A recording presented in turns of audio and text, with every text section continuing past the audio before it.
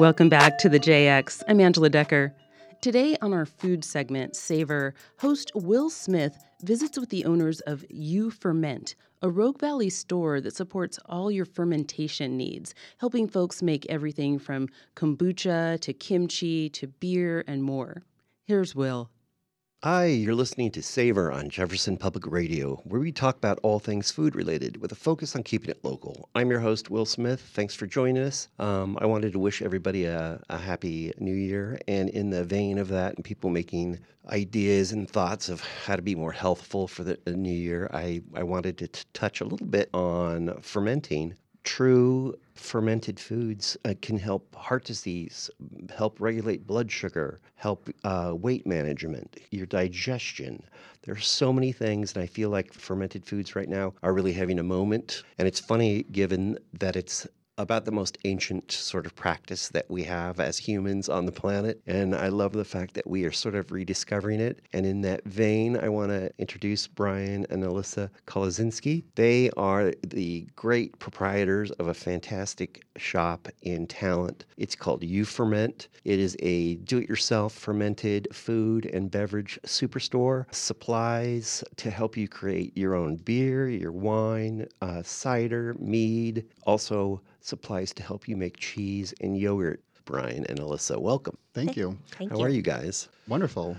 My first question was, how did you get into fermentation? I got into fermentation quite a few years ago, and I was starting to make beer. It was actually Alyssa that bought me a beer making kit, and she had no idea what she was in for. Because all this time later, now we own the business we have, and like a lot of hobbyists. I love when things go awry that way. A gift going into a new profession. What was your backgrounds prior? My background was in government, and this was actually a hobby business for a lot of years. Sure.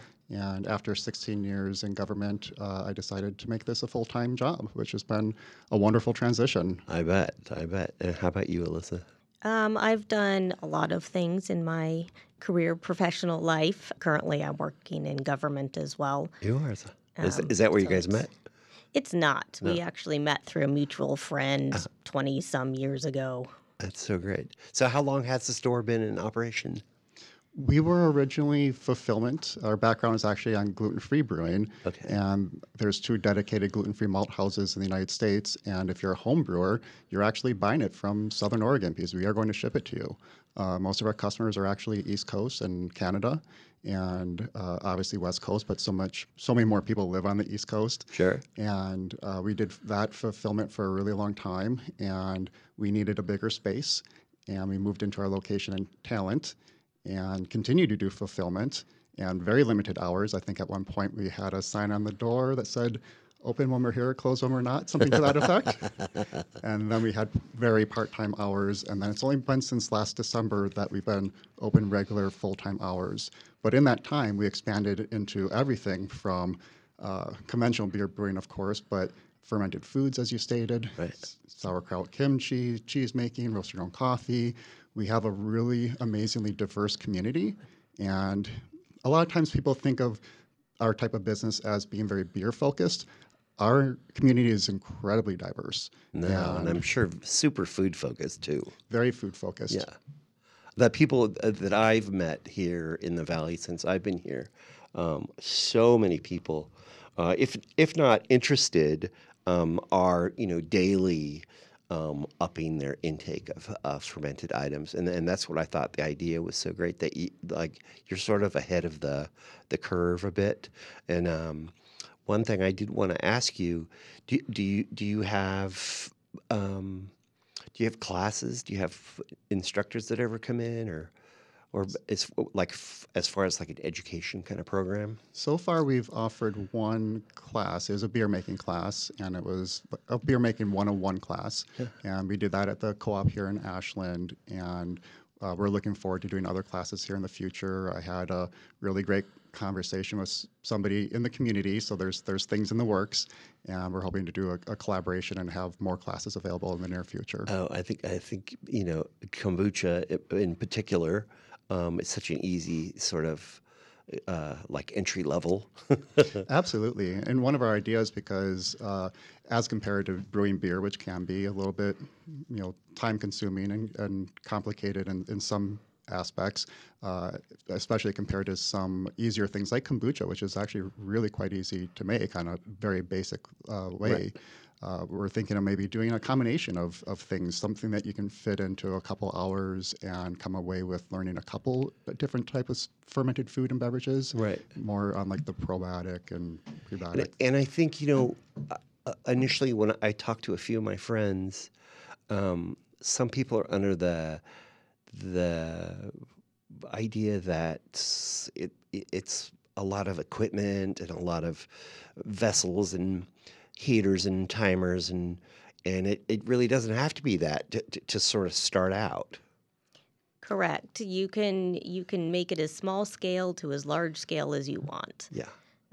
We have starter kits that we've put together for folks that just want to make like a gallon of a product. And then you have the folks that want to spend $5,000 and more on major equipment. So we accommodate all levels.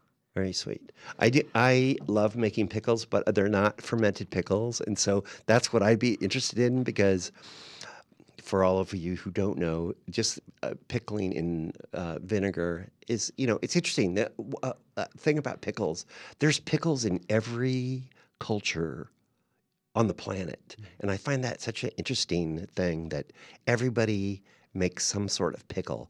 Some of them are fermented and some of them are pickled in vinegar. But if you're pickling in vinegar, you're getting a fraction of the benefits as you might if it's actually a fermented pickle. And like anything that is pickled could be fermented pickled, which I think is a very cool thing.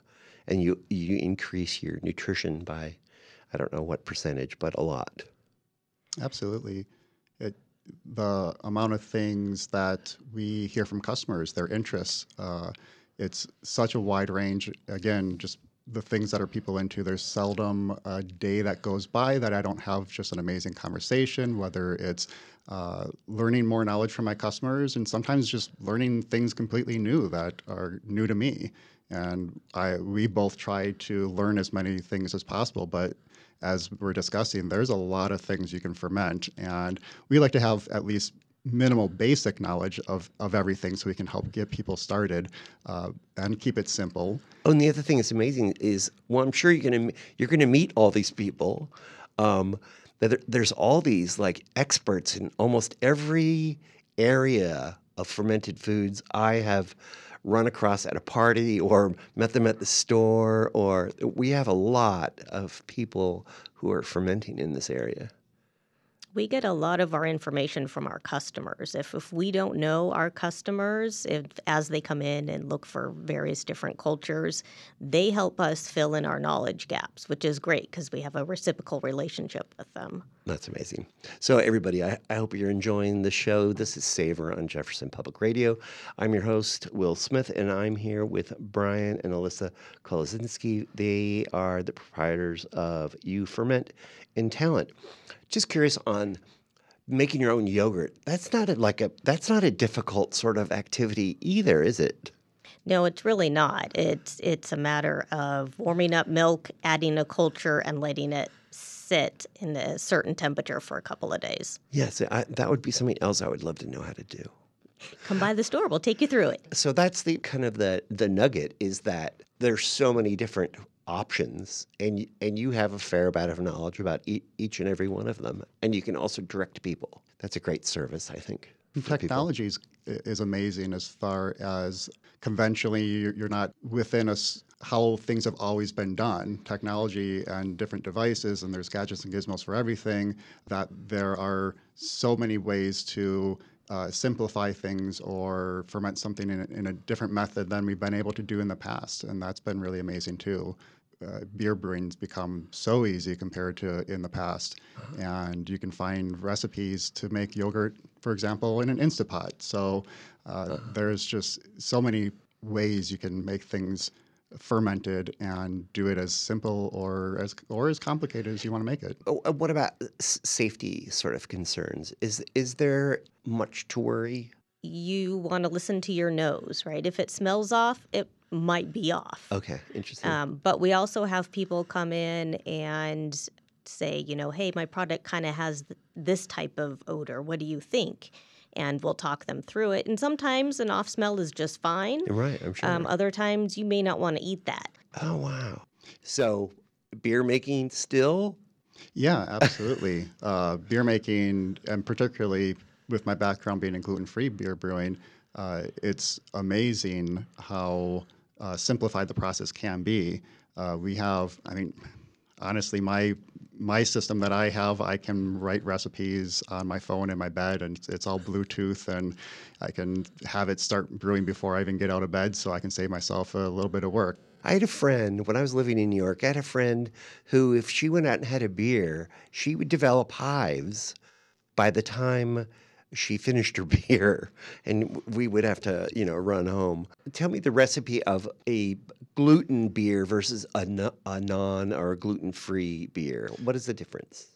Conventional beer is going to be barley, wheat, rye, things of that nature, and those all contain gluten. Okay. And then hops and yeast, obviously. And kind of what you're describing could be a lot of things. There are a lot of people that have allergies to hops. I can drink beer made from hops, but if my wife or I either touch a hops plant that we had in our yard for years, we immediately wilt it up. Wow. And then there's people that also have yeast allergies as well.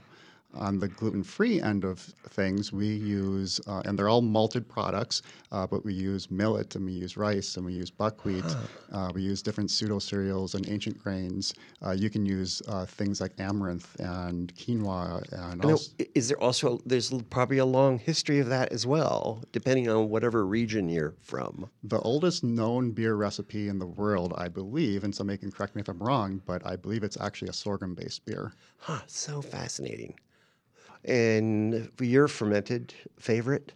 Oh, I'm a hard cider drinker. You are. So I really enjoy making hard ciders.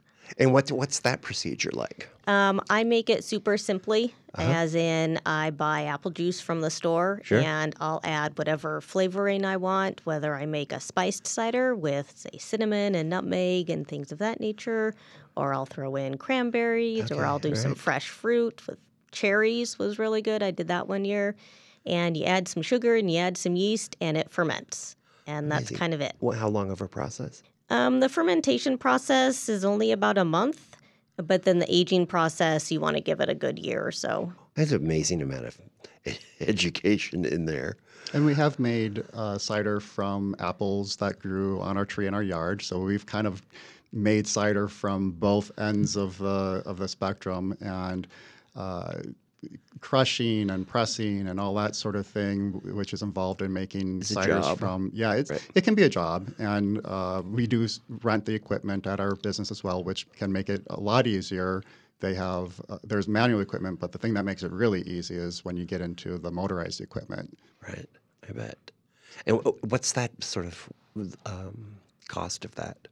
If somebody wanted to press for the weekend. This last year, we were just renting the manual equipment, and I believe it was $30 for a day, or if you needed the crusher and press, $50 for the day. We did it really on the low end, even lower than our rep recommended, but we really wanted to allow people to use presses and use crushers and kind of get our name out there that we offer this equipment. And then this upcoming year, we're going to have all the motorized, and one's even water powered, for example. It's pretty amazing stuff. Oh, that's cool. Yeah. And you guys just participated in a fermentation festival. Actually, it's this weekend. It's coming up. It's coming up. It is this Saturday so and Sunday at the Ashland Hills Hotel. Brew, brine, and barrel. Okay. And so we're really looking forward to it, but we'll be there both days. Well, so I urge everybody listening to seek out Brian and Alyssa. Again, they are proprietors of You Ferment in downtown Talent. You've been listening to Savor, JPR's regional food podcast. You can find this program and more on our website at jeffexchange.org, or subscribe on Apple, Spotify, or wherever you get your podcasts. Thank you. Eat well, and in this case, also drink well. Thank you, guys. Thank you. All right.